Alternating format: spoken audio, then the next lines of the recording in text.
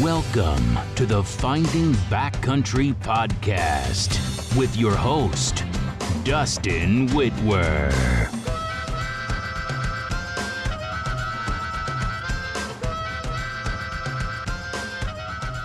I am Dustin Whitwer, and this is the Finding Backcountry Podcast. Follow along on my journey of learning from the best backcountry hunters each week as we explore valuable information I use to find success in the backcountry. Let's get to the show. All right, hopefully we're rolling. I'm doing an on-site. I don't get a lot of guests in person anymore. It's nice. It's a nice throwback. Here with my longtime best buddy, Mark Smith at the Western Hunt Expo. We're back. We're back, man. It's been, 2 years now? Yeah, we skipped a year. This would have been my 12th year coming to the show. It's my 11th year, but we skipped a year. So. Yep. Stupid right COVID. Stupid. But, man, you can tell this place is just buzzing, huh? You can tell everybody missed it because it's Saturday morning. It's noon now, but even when I got here at 10, it was elbow to elbow in every aisle this morning. Yeah. Expo's always a good time, man. Yeah, I love it. I'm not even... with my job, and I'm gonna post while I'm talking here. Is that bad? No. With my job, we come to the trade show here, and we have a booth, obviously, and we have a booth at a lot of other trade shows too. And so I've been to quite a few other trade shows and got the weekend off, basically. Yeah. Right. Because I love them, but it's draining. Yeah. When it's your day job, man, it's a lot different than when it's just going for fun, right? Right. And so I had this one off, but I still couldn't stay away. And decided to. It's just a great show, man. Yeah, decided to come down and, the guys here at so set the mood here. We're in the Gulo Outdoors. Is that what you call yourself? Gulo Outdoors. Gulo Outdoors. I had to ask a while ago. They're Gulo Stalkers, and they're. Have you looked at them yet? World famous. Yeah, they're super cool. Too. They're friends. They're like my cousins from New Mexico, right? I've known these guys since they were kids. Yeah. We all grew up together down there in the Four Corners. They started this thing, and they gave me some to give away my seminar yesterday, and they're next level, man. They're next level stalkers, like I was an old Sneaky Pete guy. Remember the Sneaky Petes you used to get from PSE back in the day? But you get all the mud clogged up in the rocks in the bottom of all that stuff. Well, these are next level from that, man. They're amazing. Well, what I love about, not for a sales pitch to start off here, but what I love about these and the Warners is these are just built out of necessity. These, you can tell that it's just something that they needed, and they perfected, and then decided to bring a product to market. So it's all USA made. That's what I love too. They made sure all their materials come from USA, and they're made right in New Mexico. Yeah. So it's awesome. Well, it won't be officially a podcast until. Oh man, I already cracked mine. I'm a Papa Top again. Yeah, I'm the freshman. I'm a rookie. You already. I'm a. First time, huh? I'm a dyed-in-the-wool Mountain Op Sky. Drink it every day, but I'm fixing to drink a Monster Zero Ultra so that I can be like you and shed crazy. What do you score? Let's get a score. Rate it. Hang on. Let's get a score on the podcast. Give an assessment. Don't be an amateur. It's full-bodied. It's a little dry. Okay. A little dry. Crisp. I'm going to give that how's a drink dry? Don't drink a lot of champagne, do you? Nope. Just so that I'm not trying to be a copycat and give it a 9.3 every time, like Shed Crazy every single time. I'm going to be a little conservative like you. I'm going to give this a solid 8.6. Wow. Well, I was asked today if I had to choose one energy drink to drink every day. Yeah. And that was my answer. White Monster. Yeah. So I don't know much about them, but I know 10 is the best you can get, so 8.6 is about the best I can do, bro. That's pretty good. I've got a bucked up strawberry kiwi, and these are sleepers, man.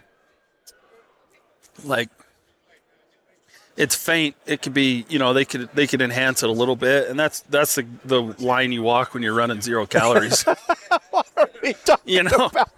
We got not a hard hitting flavor, but it's good and it's there. So Well, that's good, man. I appreciate you buying it for me. It had to be a couple of dollars anyway. Yeah, I'm going to score this. I'm going to put this at like a 7-8. That's what I'll give it. All right. Well, this is tasty. Very good. You know, Travis, my son, should get in on the he brews his own home brew, right? There you go. And he knows all about flavors and taste and finishes and all this. And he's an energy drinking. That guy doesn't operate without at least like 2 C4s by noon. Oh, God. Yeah, he's next level. He should get in with you and Shed Crazy on that thing and start dropping some score bombs with you. More the merrier. Yeah. Get in it. Awesome, man. Well, this is cool, man. God, when's the last time we were on a podcast together? Right after I think the last one I did with you was after the big hunt with the Warners here in Duggar when we killed the 2 bucks in 19. Oh, yep. I don't think we did one last year. But you know what, man? I'm glad we're having this. There's something fresh on my mind. You're absolutely one of my best friends. Basically, you're like family to me, and I love you. You know that. Like, you're just one of my favorite human beings. And I like doing podcasts, but I don't listen to a lot of podcasts, and I absolutely don't like to listen to my own. I listen to them one time to see how much stupid stuff I say, and then I move on, right? Yeah. And I'm going to be honest with you. I've listened to a couple of your other podcasts, but I had a long road trip to West Texas last week. I am 100% caught up to every podcast you've ever done, and I can look you in the eye and tell you that. And because I was texting you like on the road, I just listened to this one. And you're probably going, what is he doing? Well, that explains the doubling of my downloads over the last. But I listened to them, and I went back, man. Number 1 episode I did with you. I was like your 3rd guest, I think. Yeah. And I said, I told you then, we were talking about Tommy Young and the 5-year-old bucks, and I should only be killing them, and he only killed 1. And I was like, Dustin, if I ever get 1, I would just be happy, and that's my goal. I did it this year. So I went back and listened to that, remembering then in 2017 how much it would mean to me to get that buck that I just got in East Texas this year, and I did it, man. And so if you listen to how passionate I was about how bad I wanted it, and then if you listen to that Southern Outdoorsman podcast when I'm so passionate about I did it, those 2 things align, they match. And it was amazing, man, to go back and listen to myself that many years ago setting out for this goal, right, to get accomplished, and then to get it. I don't know what I'm trying to say here other than it almost made me cry a little bit when I went back and listened to it. It was really awesome. Well, these are, it's the podcast platform is cool because they age very well. I feel like, an Instagram post, it's hard to go back and remember the feeling and the emotions that you had when you posted, just some random cockamamie BS, that you put up one day back in 2013 or whatever. But like podcasts, it's like you're back there, and you can pull it back up and you can relive that, all the emotion in your voice and your tone, and you're after your goals and stuff. And so I'm really, it's not something I understood when I started the podcast. It was just purely selfish, and it still is. Right. Because I have an excuse to come and sit and talk with, good friends and guys like you that know more about big mule deer than I do. Say mule deer like this is slowly morphing into a mule deer specific podcast. You were absolutely a mule deer hater, elk snob when I met you. Now you're a mule deer guy, and I can't believe it. Yeah, that's crazy. Believe it. Something else.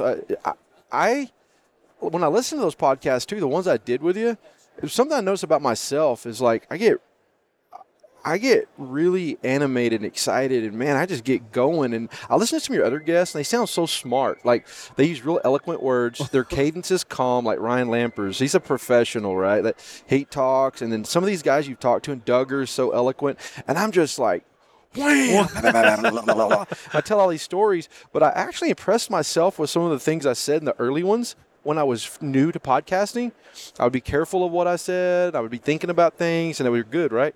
Nowadays, when I get on them, I just start blah, blah, blah, blah, blah. And it's who I am, but I think I've gotten so comfortable, I just say whatever. And I really want to, I have to remember, not everybody's minding your friend. Someone's actually listening to gain something from this, like this. And so I want to make sure I'm giving good information, not just being – it's good to be just me all the time. I get that part, but, man, I want to make sure that I slow down and I get to the points that I want to make, and I don't repeat myself so much. And that's one thing I noticed about myself is when I'm trying to make a really good point, I'll repeat the same thing like 3 times because I'm trying to paint you a picture, And I think if you just say it once, they got it and move on, right? So I learn as I go too, man. No, it's the Texan coming out in you. That's why everybody loves you. Yeah. I was giving Randy Ulmer on Rock Slide one time. We were doing the cold bow challenge, 1 shot a day, whatever, and he wouldn't get his posted. And I'd tell Robbie, tell that old you this, that, the other, whatever. And then Randy Ulmer comes back and tells Robbie Denny, he goes, tell that Texan he's all hat and no cattle. And I own neither. Well, I do own a cowboy hat, but I don't have any cattle. But anyway, it was a good time. That's me. Yeah. All hat, no cattle. Yeah, well, you got llamas, so whatever. Yeah. I got Boone. I got dogs. I did finally pick up a horse, so I do have my own horse now. Yeah, I think I heard that or saw that or something. Yeah, Poncho. He's a good boy. Yeah. But well, the theme of today, I mean, you've got your and this will obviously air much after your seminar, and so if you didn't, if you were at the Western Hunt Expo and you didn't make it to Mark's seminar, then shame on you. Yeah. And if you didn't come to the Western Hunt Expo, then next year you need to come. But because it's like I walk around in here and it's like a class reunion, so to speak, Like right now, look, there's Duggar's brother right there. That's Larry. You know Larry? Yeah. Yeah, Larry and the boys. Yeah, classic. Guys.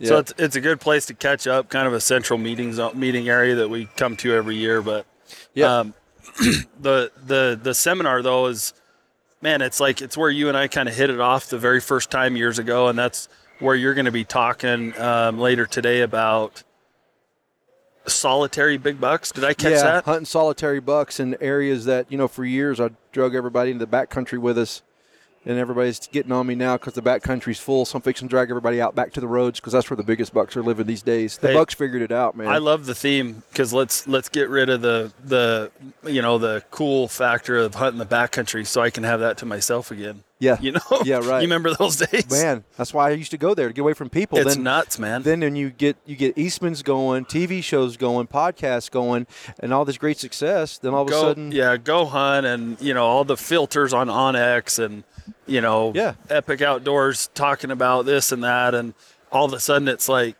everybody's getting the same data from everywhere, and they all end up 17 miles deep in the the most roadless portion of the unit or whatever. So. Right. What's some of the key highlight reels of this? Keying in on food, like one of the things I talk about in the seminar is and how the big buck that we're going to talk about that I didn't kill this year that I went down there to kill. He was living right by the highway. I mean, it was just a couple 100 yards from the main highway going through the area I was hunting when we got that buck on his feet. And the thing is we got intel that buck was there because that's well country, gas wells, oil wells out there, and people were seeing the buck, but people on the highway, the buck's going out to feed. When they do road construction, road work, they reseed, right? All this great feed and interior edges. I'm learning a lot about interior edges when I hunt whitetails, and I'm starting to transfer it over into mule deer hunting. Interior edges outside of like real thick JP or PJ and stuff like that. Some of these interior edges that get sunlight at the edges of thick bedding areas, some of your best feed, right? Jackpot. And so right on these canyons, so all these roads were cut through canyons, and these canyons they're what I would consider interior edges. They're edges of, and deer are edge animals. They feed off the edge. And so highways with the reseed from the state, when they do construction, if they tear down an old well location or if they build a pipeline or a power line, they reseed that. And that's great feed for deer and elk. Now, deer are browsers on, woody browse. They still eat grasses also. And there's great feed where they'll graze at night and some of that grass. And so people had seen that buck feeding right by the highway. And, dude, it's not like I literally could have hunted that buck in Crocs where I was at. I never had to hike. I didn't have to put a pack on. I didn't have to do anything hardcore. And as a matter of fact, I was wearing my Crispies. These right here, Ativas.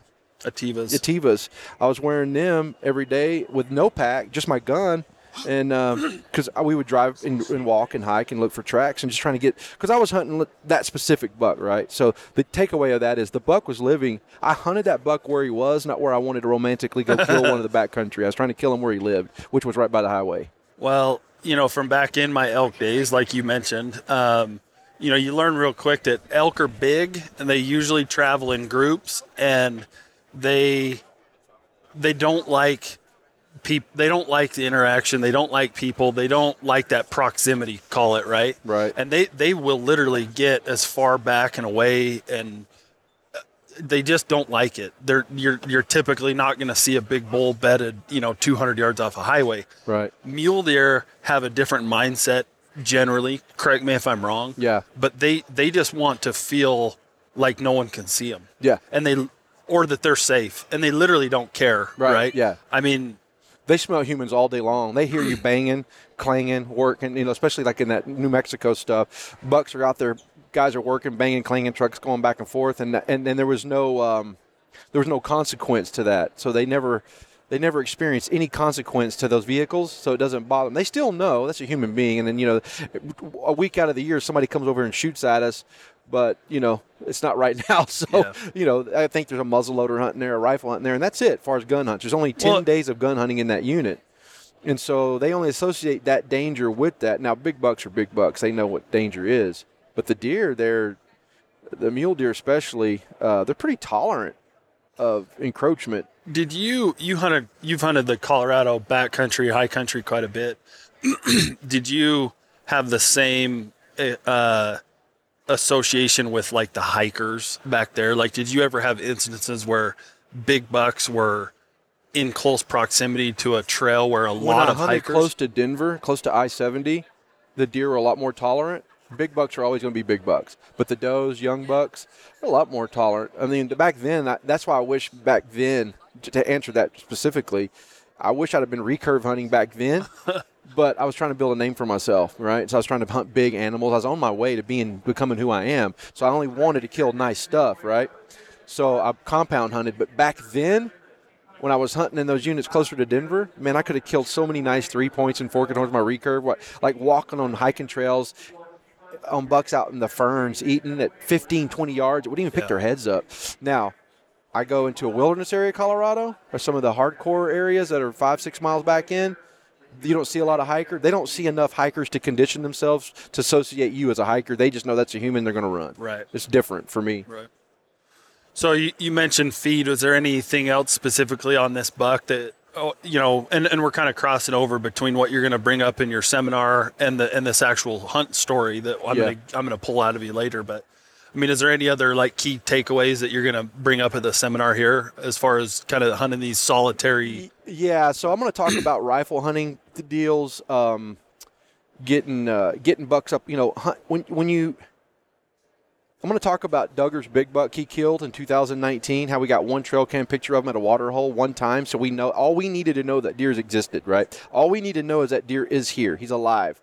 Then we're just going to break down the topography to go find that deer. That deer lived by himself as a solo. He did not want to associate. He did not live with a forked horn. I always call them little CNI forked horns. They go just kind of hanging with them. They have a bedded buddy to kind of watch their backs. This buck didn't have that. So we knew he was a loner, lived by himself. And if we find him, we will kill him. And what do you think it is when those big bucks get into that mode where they just decide to go, completely off by themselves? Like, they get, and I'm not a biologist or a scientist. I'm just a guy that with 35 years of experience hunting them, but I just think they become less social the older they get. Kind of even we as men, we get a little less social. There's only certain people you want to associate with. But circle gets a lot smaller. Yeah, when you're a young buck, you come out of high school, you come out of elementary, you come out of junior high, college if you go to college, and then your life, your friends. The older you get, it seems like the less friends you have, but the better quality friends you have. And deer, big mule deer, they seem less social. And another thing I talk about is doe groups. Like, I'm starting to see a pattern with the big mature whitetails where I hunt in Texas, and I can compare it right to the mule deer too. You could go out in like northern New Mexico where we archery hunt, the late season hunts, right? No secret. They're garbage now. Don't even go. They're just they're just garbage. We're starting to, those youth hunts, they're just mowing down all the mature deer. They used to be an amazing hunt in January. But you could go out in December. I can remember so many Sundays me and Duggar would go out and putt around on his day off and look at giant bucks and just start trying to pattern them, right? Then the hunt would come, you'd never see them. But then doe groups would show up. But the rut was actually going on in December, so you'd see bucks head bobbing, 200-inch bucks out head bobbing with does right there. Well, there's no hunt going on then. But when the hunt started in January, there would be doe groups where that buck was, but the buck would never show himself ever. I think does want to be bred by the best genes in the herd, and that's in any species, right? I don't think you see the big old mature bucks out chasing. It's true in whitetails. We never see big mature whitetail bucks on their feet where I hunt chasing does. You see the 2, 3, and 4-year-old bucks doing all that stuff. But the does go to the thickets, and they go in that thick stuff and let the big bucks breed them, and they don't have all that. Because a big buck's not going to put up with all that. He'll kick their He'll run off all the little bucks. So the does just avoid all the tension. They just go into the thicket, get bred, and go right back out and let the bucks chase them around. Nothing's happening. I believe that's what we saw all those years in New Mexico and didn't understand that. Yeah. The doe groups would show up on these ridges these giant bucks lived in. So like now if I ever got that tag, I would literally go into the thickest part of that stuff, pick up a track, and try to just hunt them there. So that's one of the things I'm going to talk about too, is just the big bucks just want to be alone, left alone. They don't want to be caught up in the shenanigans of chasing and the rutting activity. They're going to do all the breeding. You're just not going to see all that. And it's probably at nighttime anyway. Yeah. But Robbie's going to hit on rut hunting. So I really don't – I mean, I don't want to – that's his theme this year. Mine's just solitary bucks. But Robbie Denning is going to do a seminar right after me, and his is going to be rut activity, rut tactics. Mine is just this solitary buck deal. And it's just – I've been doing this for 12 years here, and I try to come up – what I've told everybody is, what's your story about this year? And that's what it is. The first 3 or 4 years I came here, I was trying to teach you how to hunt the backcountry with a backpack and a bow and arrow. Then one year I did a shooting seminar about archery. And then I've done tracking, right? I've given you all the ways I like to hunt. But then the last few years it's turned into I come to this show and I just tell you last year's hunting story and here's the highlights, here's what the takeaways are. Well, and that turns out to be a great deal. That's always the best content and the best value to give someone because you lived it. It's not theory and principle. Yeah. It's real life. Hey, this is what happened. This is what I learned. This is what I'm going to do better next time. What do you guys think? Absolutely. I'm going to force you. If it's the last thing I do, you're going to be done at 30 minutes so that you can open it up to Q&A this time. Yeah, I tried yesterday. I got real close. I wasn't here yesterday. Yeah, you got my back today, man. You could sit in the front row and help run interference because Sean's up tubing somewhere. So you catch some intel. I just had Duggar on the podcast. I mean, he's kind of running that neck of the woods, so I assume he was involved in helping. So let's pick back up on that buck, right? So the hunt. Yeah, you guys have a little intel that he's somewhere in the area. What's you're attacking how big of an area would you say you start with? 2 square miles, 1 square mile, canyon? We're talking about this specific buck right now? Yeah. We're going right into the story? Yeah. Okay, so Sean Dennison put in with me. He and I went down there, and I'm just happy to be back in that unit. It's my favorite tracking unit. All I care about when I get there, and that's what I told Tim Bailey with Dead Right There Outfitters, that's how I got the permits, right? We went through his outfit to get the permits. Guided draw. And then because I can't get permits anymore. I got a really good friend that's an outfitter that is kind of open that time of year. Why not, right? I want the tag. I want to go hunting. I'm not too proud to say I went with an outfitter. Shoot. So I went with Tim.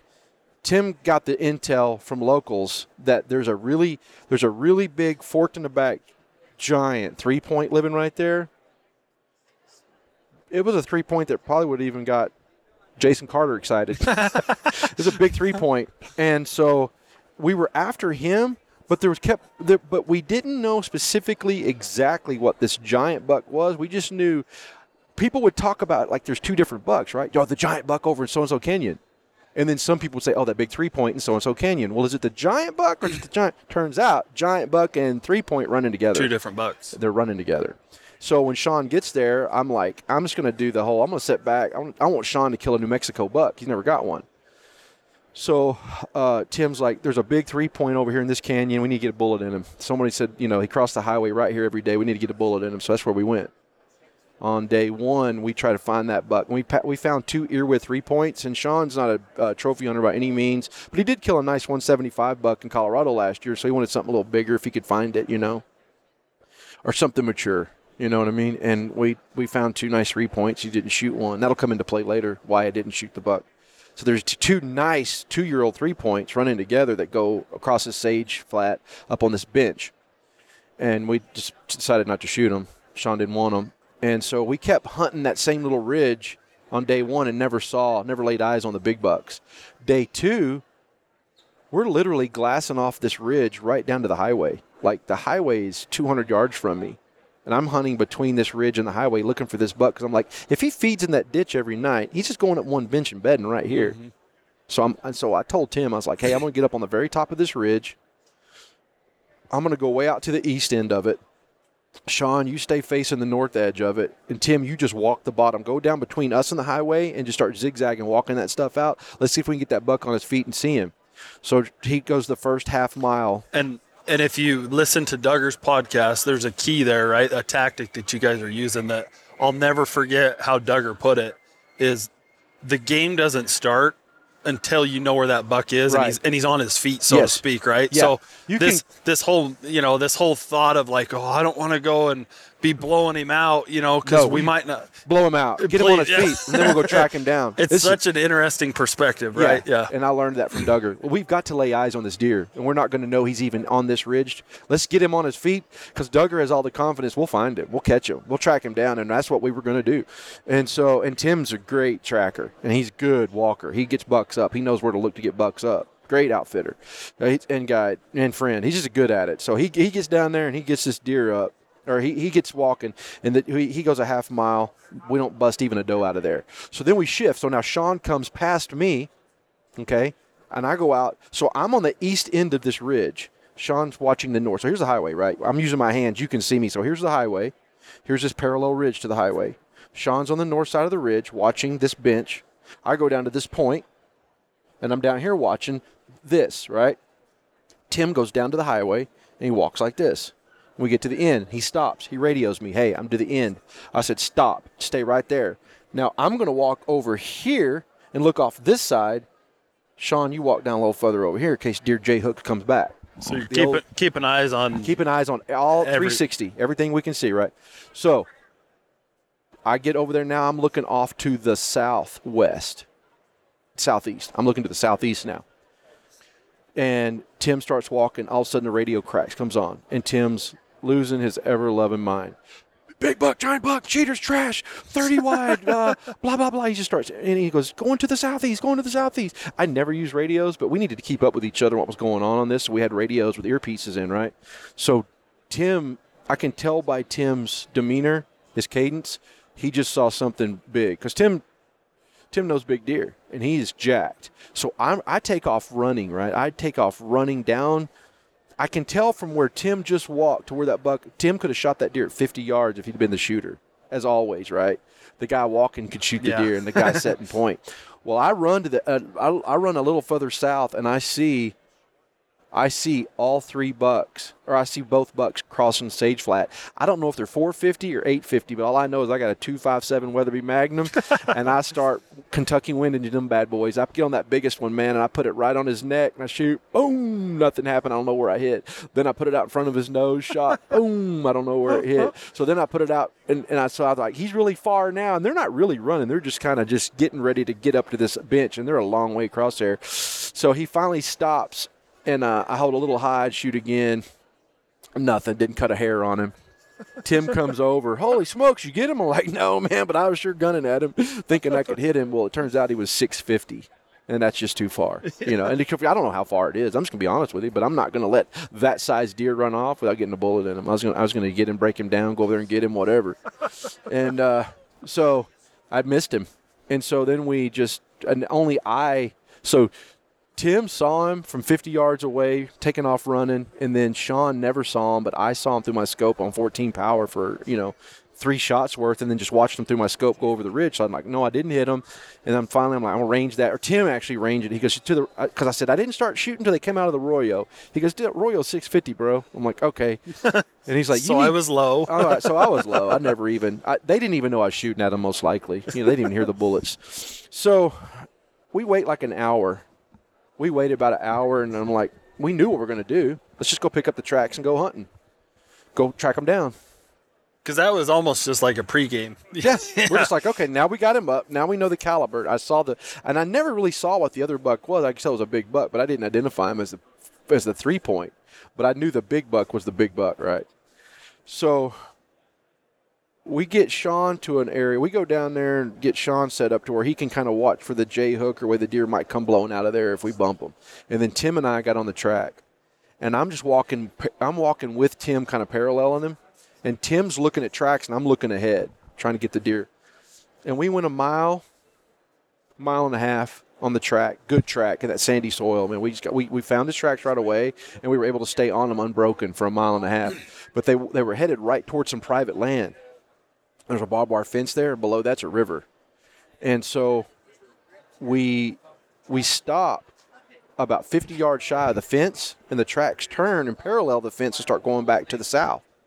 And I had to relieve myself. I take a whiz, man. So I stopped, and Tim's like, yeah, I'm going to take a whiz. So me and Tim are standing there taking a leak, and he goes, hey, there's a deer. Man, he stops, zips up real quick, puts his glasses up. There's a deer bedded on this little clay hillside about 300 yards away. And we're looking and looking and looking. We can't make any antlers out on it. But if you looked on the ground, the tracks lead straight to that deer, but we can't see antlers. So we kind of drop down in this little coulee and get around and come back up on this little hillside, and there's a stump, and I lay my pack on the stump, and I got my rifle on it on 14 power. I get my parallax adjusted to where crystal clear. I mean, I got it perfect. Tim ranges it 285.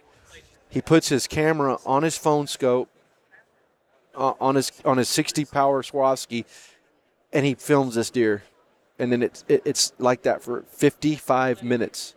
I've got my crosshairs on that deer's rib cage for 55 minutes. The way the deer was laying, his head is up. You've seen the picture, right? Mm-hmm. The deer's head's up in a cedar tree, and I can't see anything. We can't make out any horns at all, any antlers at all. Well, the video is embarrassing. I told Tim erase that and never want it, because you don't know. When you know you have a world-class deer and your crosshairs are on him, but you don't know it's him, you say some really stupid stuff, man. And we're just like, and so there were 3 times. I'm gonna write in an article. I'm gonna call it 1.5 pounds from Glory, because I have a 3-pound trigger on my Weatherby, and I had 1.5 pounds of that pulled out twice, 3 times, where I flipped the safety off, and I would just say, "Screw it, man, I'm shooting him." Can you see antlers? Yeah, I can see something, but I don't know which buck it is. Screw it, I'm shooting him. And I'd pull about half that trigger poundage out. I'd stop. I don't want. And for the first 30 minutes, I couldn't even tell it was a doe or not, right? So but after he decided, Tim said, I think I can see some antler. And I'm like, did it have forks? Is it legal? I'm pretty sure. Well, man, it's got to have a fork. And I didn't want to shoot a 2-year-old fork and horn, 1-year-old fork and horn. I don't know what it is. I don't know if it's those young 3-points. But I'm like, man, I have all the time in the world. I don't have to do nothing, right? 3 times. How was the setup as far as, I mean, did you have all his escape routes covered, or was it like? No, because it was a sea of it was not big country. It was a clay hill, gentle clay hills. So he with could cedars. have been. He could just stand up and walk away. I'd never see him. Yeah. So there was no way to get in front of him or nothing. The one thing I'll get to that in a minute. So Tim's like, what do you mean to do, man? Like, we need to do something. I'm like, you know what, man? You're going to have to get around to see if you can see what this deer is. And Tim didn't move nowhere. He didn't go nowhere, and the buck stood up. And when he stood up, now he's even more in the cedars. I can't see nothing. What happened was it was the big buck, broadside to me, clear shot at his vitals for 285 yards, dead deer, man. So 1.5 pound trigger pull. All I had to do was give another 1.5 pounds and let the gun surprise me, and I'd be sitting there talking about a 210-inch 4x3, basically. It's a gigantic deer. So the 3-point was bedded facing us. He saw Tim through the cedars moving with his orange hat on. Like, we don't have to wear orange, but I always do on gun hunts. If I gun hunt, you're going to wear orange. I prefer it, because I don't want to make mistakes either, right? And so in New Mexico, you don't have to wear any. But I told Tim, wear an orange hat. Well, Tim's got an orange hat on. He stands up. He moves. The 3-point sees it. The 2 bucks get up, and then they walk out of sight. And Tim's like freaking, like, dude, they're this or that, the other. I'm like, well, it's just what we're going to do. We stand there for a minute. We walk that way, and we think we're going to walk and pick their tracks up again. So I wanted to get up high. I wanted to get to the very top of the clay hill where I could look down and shoot them below me somewhere. We run right into them again at 50 yards, broadside, standing there staring at us. And they take off, man, and they just blaze through that cedar. You have no shot, and they're gone, man. And there we tracked them from there, we went back, found Sean, got their tracks. They crossed the highway. We tracked those deer by Onyx or by tracks on GPS, straight line, 7.5 miles, tracks 9 miles. We tracked that deer. Seriously? Yeah. So this all starts about 10 o'clock in the morning, and we stopped about 5:30 in the evening. and just said, yeah, we're just beat. Let's just. Were you like kicking them, jumping them, kicking them, jumping? We bumped him one more time. So there was at one point. He was 50 yards from a main oil well road, walking down the side of an arroyo in plain sight. Someone could have drove down that road at noon and shot him from the truck at 100 yards if someone would have came down that road hunting. That deer walked down the arroyo, broad daylight, middle of the day. Those 2 bucks did.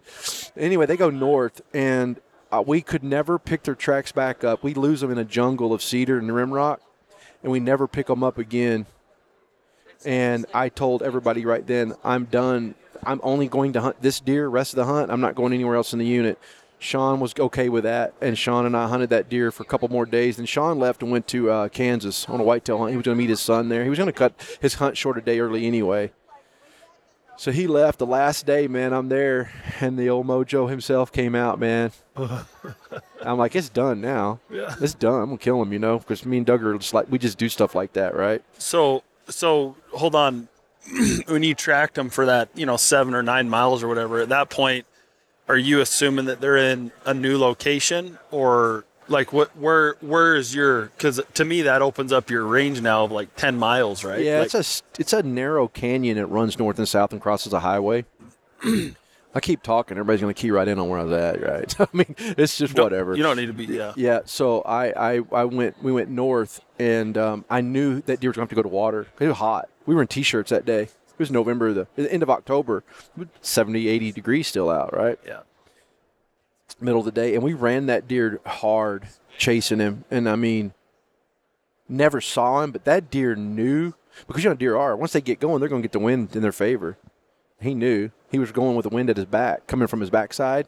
So he's got our wind the whole time. I mean, he knows we're behind him coming, but he knows we're coming.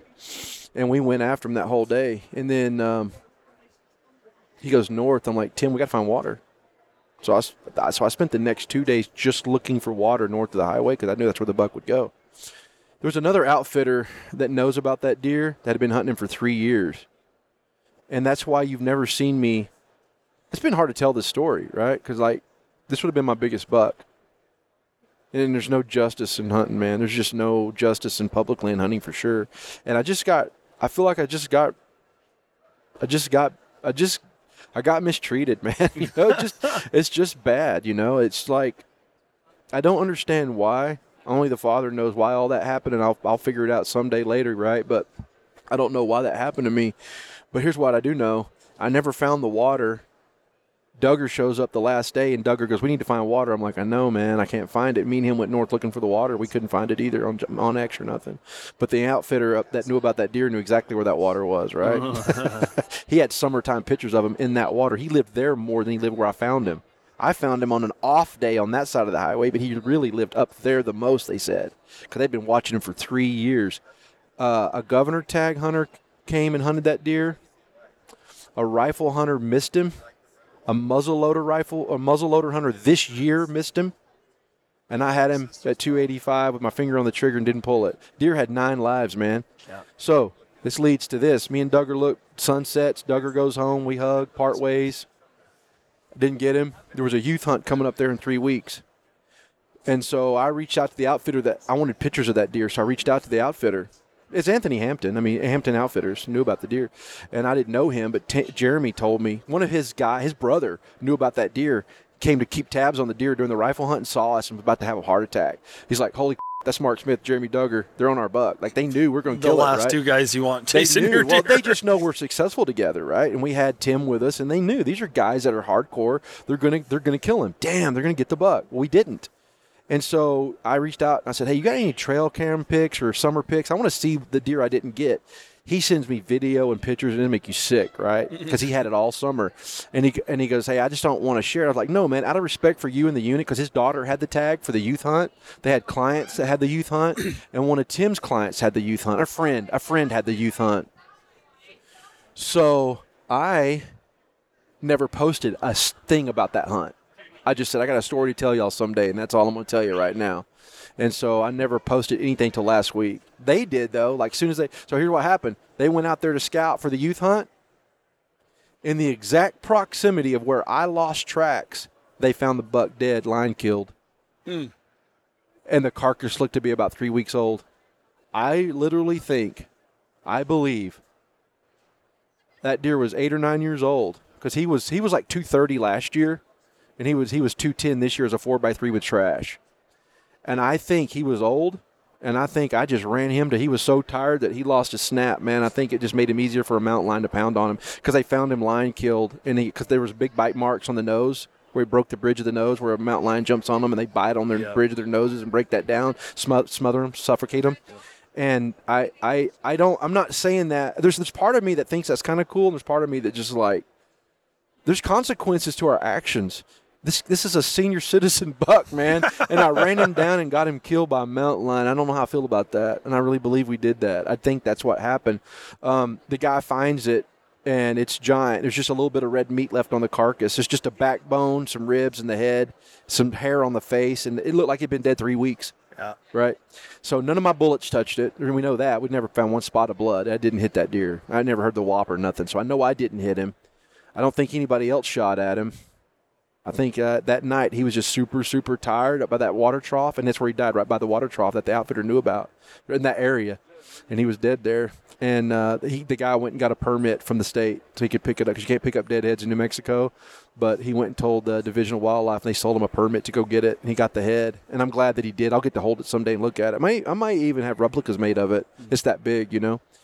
And he found it, and that comes back to some people say, who's the best mule deer hunter you know? Well, it certainly isn't me. And sometimes I think it's Duggar.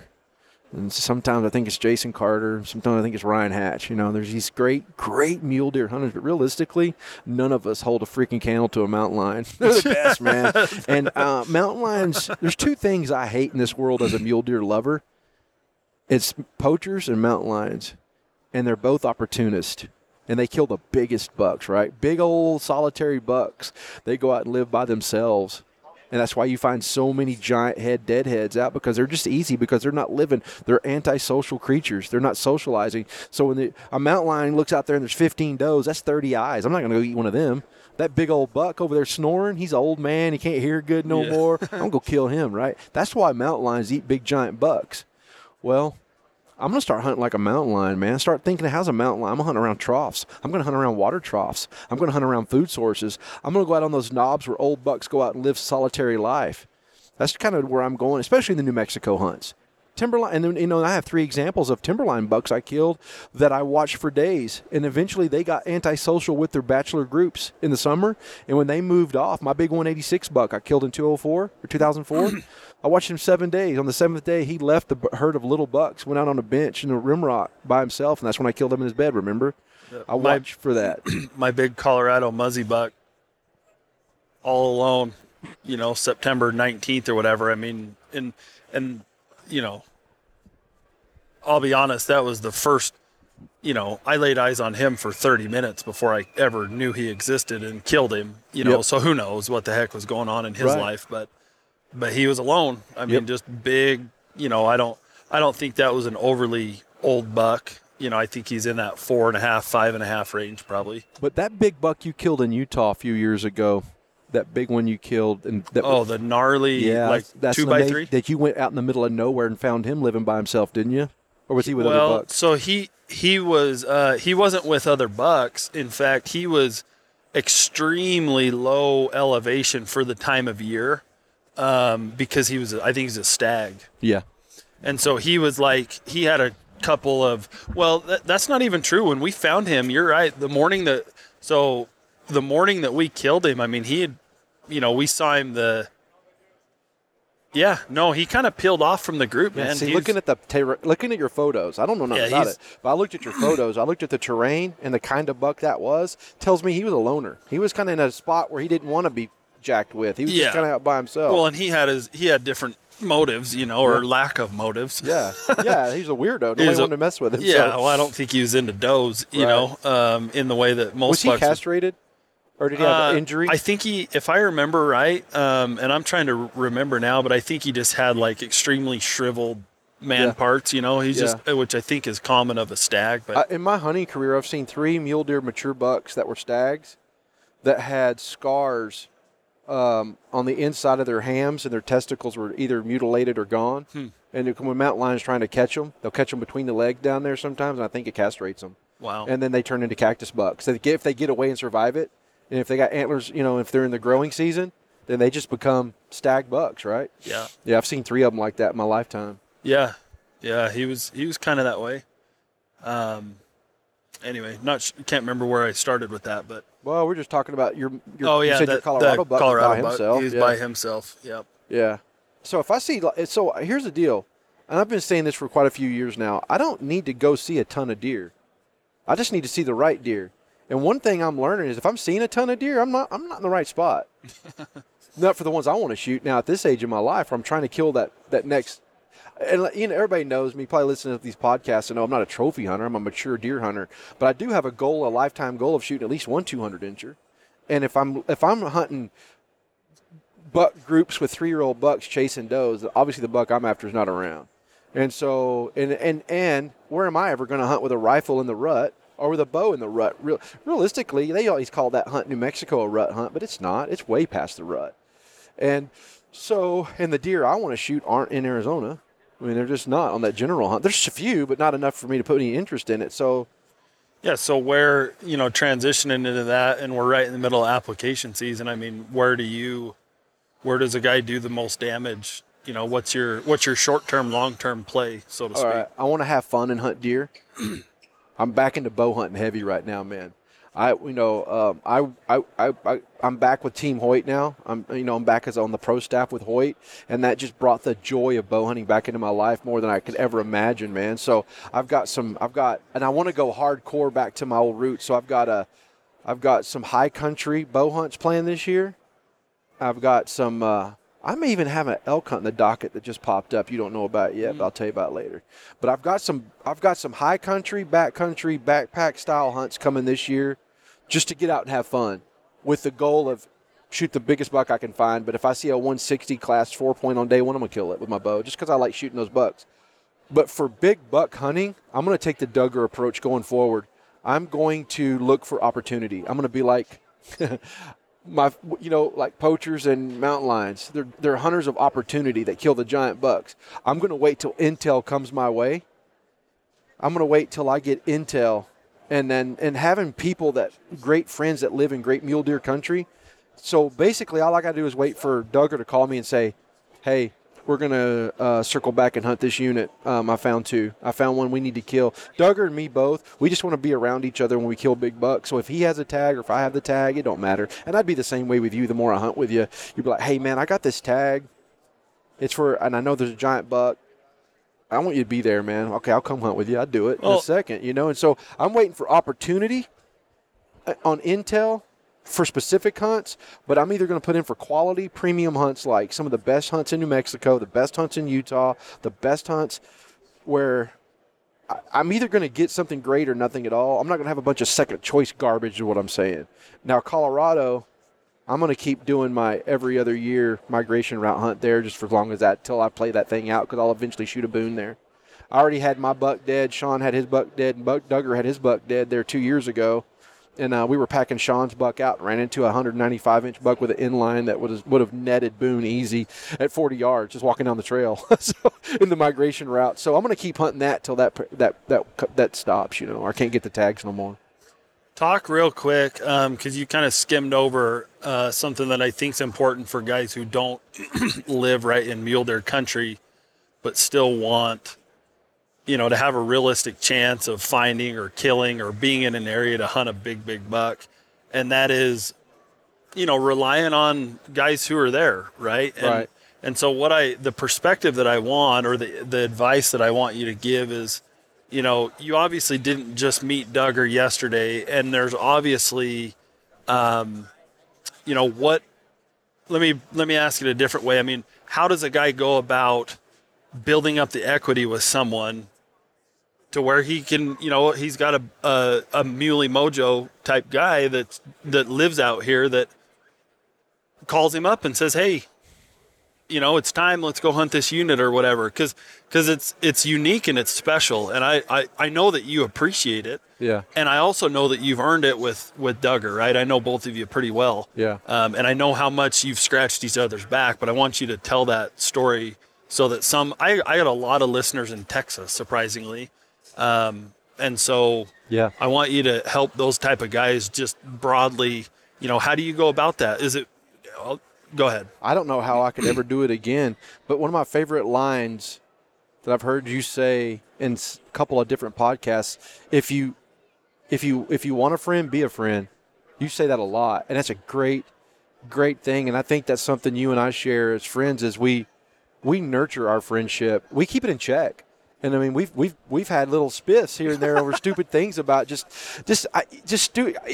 most of it's coming at the wrong way in a text where it came across wrong. But it needed to be cleared. Yeah, and so I'm like, and you are a person that you're edgy. You're quick to go to battle.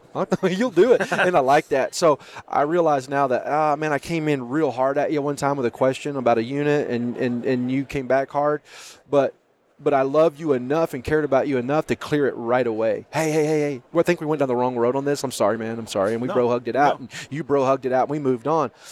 We're friends because I want to be a friend and I want to have a friend. And I think I don't know how to tell somebody to have what I've got. I don't. That was just purely by the grace of God. My whole story fell into play where I've met Duggar. But I would say this. If you're sitting in Texas right now and you want to hunt somewhere out west and you have a friend in Utah, and man, let's just say a guy living in Houston, Texas, has a friend that lives in Salt Lake City, and they've been talking, they become kind of buddies. When that guy draws a premium tag, come be a friend. Come be a Sherpa for him. Come pack for him. Come be around that experience, and you're going to build the equity of being there with him at a fine moment in his life, and that's going to create this bond that no one can break. And so when your turn comes, and you've got the tag, he's going to do the same for you. That's the only way I know how to answer that, man. Yeah, I think you nailed it, right? People from the East or the Midwest or whatever, I don't think they always fully understand the magnitude of some of these draw tags that guys get out here. Yeah. Like when I draw a moose tag from the Western Hunt Expo last year, that's a big deal. That is a big deal. Yeah. And the fact that I had 11 of us total, and a couple of them, one is my brother and my dad and uncle, but like I had 6 or 7 or 8 guys who I knew, but I didn't like, we weren't homies, like, we hadn't hunted together, right? And they just show up. I know, to pack my bull I wanted out. to be one of those guys too, and something happened I couldn't, but I wanted to. Because I'm going to get it this year, I'm going to get the moose tag. I'm pretty sure of it. Well, I mean, we've got our, that has nothing to do with, you and I are fine, right? But the point is what you're saying. I mean, yeah, sometimes all you can do is just show up when you don't have the tag. Yeah. And that goes another layer deeper, because so many guys from the Midwest or the East, they paint this, how they think it's going to go, and they actually draw their tag and they come hunt their whatever, Colorado archery elk tag, and they get absolutely hammered. They get it handed to them because it's the first time they've ever hunted elk, right? Right. They might even put their tail between their legs and never come back, right? Yeah. But if you've been out on your buddies who lives in Utah's limited entry tag a few times, or, I remember when I was first getting into this, anybody I knew that had a limited entry tag, I didn't even ask. I was just showing up. Yep. Like you could not keep me away from. It's how you learn units. It's how you learn units and people. And guess what? And then they reciprocate.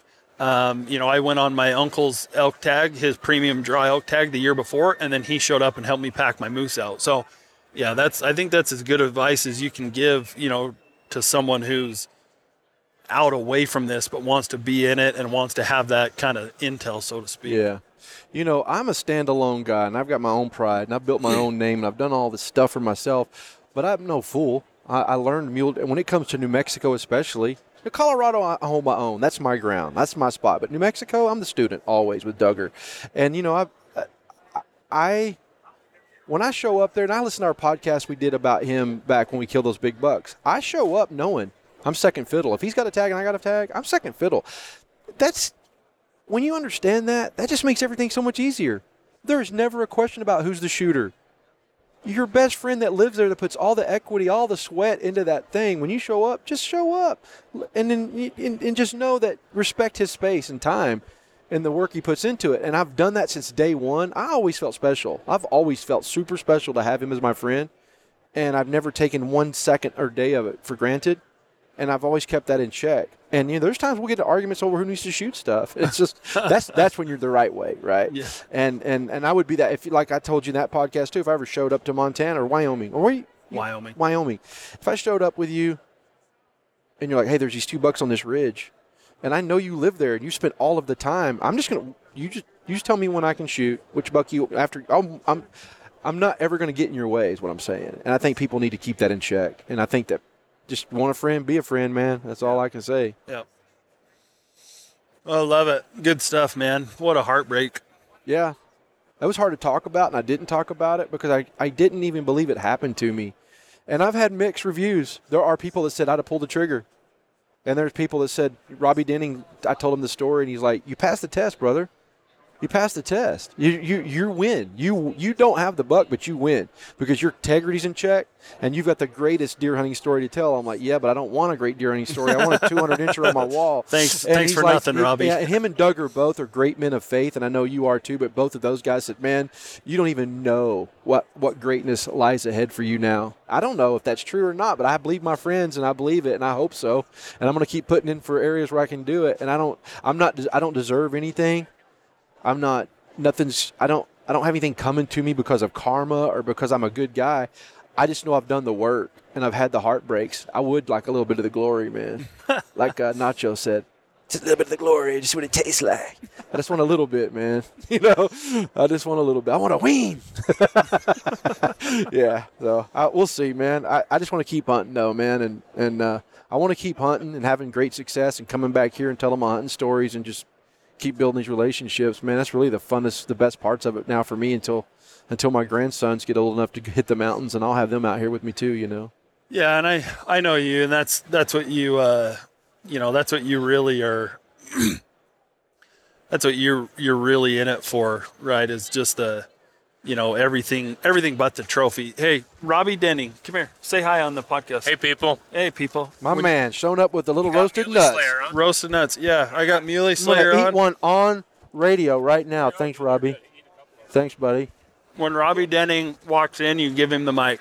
Yeah. No, man. We had the mic last week. We did have the mic. We got the master here. No, but we just told the story, the pound and a half from Glory story. Oh, man. Hart was the one you wanted to do for the book. But he Yeah. was sick. Heartbreaker. I never got him the story because I got COVID, and then I just got too busy getting back to work. But I did give him the forward. So We just got the full scoop, so Awesome. Can't wait to hear it. I will listen. yeah. Let you guys get back to your podcast. I'll find you. Hey, there's a guy. Glad you made it. Where's your boys? Are they here? After your seminar, there's a guy I met on the floor that's a huge fan Sorry. of both of ours. He wants a picture with us. This is We'll do it. this is Hunt Expo. When people walk in and out of the booth, you gotta drop everything. Okay, well, speaking of clowns, look at this guy. Oh man, well we better wrap up. You got All right, man. you got a seminar coming, and Yeah, 3 o'clock. I got to go back to my hotel and get all my you giveaway gotta stuff. grab some stuff. So, yeah, I mean you've been on the podcast. People can find you at Muley Slayer 1. Give me some fire rounds, man. I want to answer some fire Dude, rounds. I haven't done a fire round forever. You Okay. putting me on the spot. Okay, mule deer or whitetail. That'd be a tough one, see? Because Mule deer or whitetail. I got my best East Texas whitetail this year, so I'm kind of satisfied there, man. So right now it's mule deer. How big do deer get in East Texas? They don't get very big. The biggest, a really giant's 150. A real wild one. No fences, no games, no feed plan, just hunting river bottom deer. So 150 is huge, and I killed a 130 this year. So it was amazing, 8 point. 160 East Texas whitetail or a 204 inch. 204-inch mule deer. It was. I was going to say elk. Yeah, 200 inch. I've already elk. killed some 204-inch Oh, elk. oh, gotcha. Yeah. Fixed, not mechanical. Fixed, not Compound, mechanical. not recurve. I know you're a Gunworks guy, but I'm a Weatherby guy. 257 Weatherby. That's fine. I've already answered that before. Classic. Badlands packs. This is turning into a sponsorship. I'm just telling you what I like, man. I'm my fire round. I'm answering everything. Western Hunt Expo, not ATA. Yeah, I gave the Swarovski, not Zeiss. There you go. No, I'm a loophole guy. There you Well, I'm a loophole scope guy. But I'm a Vortex optics guy. I'm a hunting optics, so they've taken care of me. So I got you. Anyway. Well, pleasure having you on, bud. My pleasure, man. Yep. Thank you, brother. Appreciate it. Yep. Always fun, and look forward to sitting in the seminar later. All right, bro. Later. Yep. Hey, everybody. Thank you for listening to the Finding Backcountry podcast. If you enjoyed this episode, make sure you subscribe and mention it to your friends. But the best thing you can do, leave a rating on iTunes or your favorite podcast platform. For notes and links to this and other episodes, please visit findingbackcountry.com.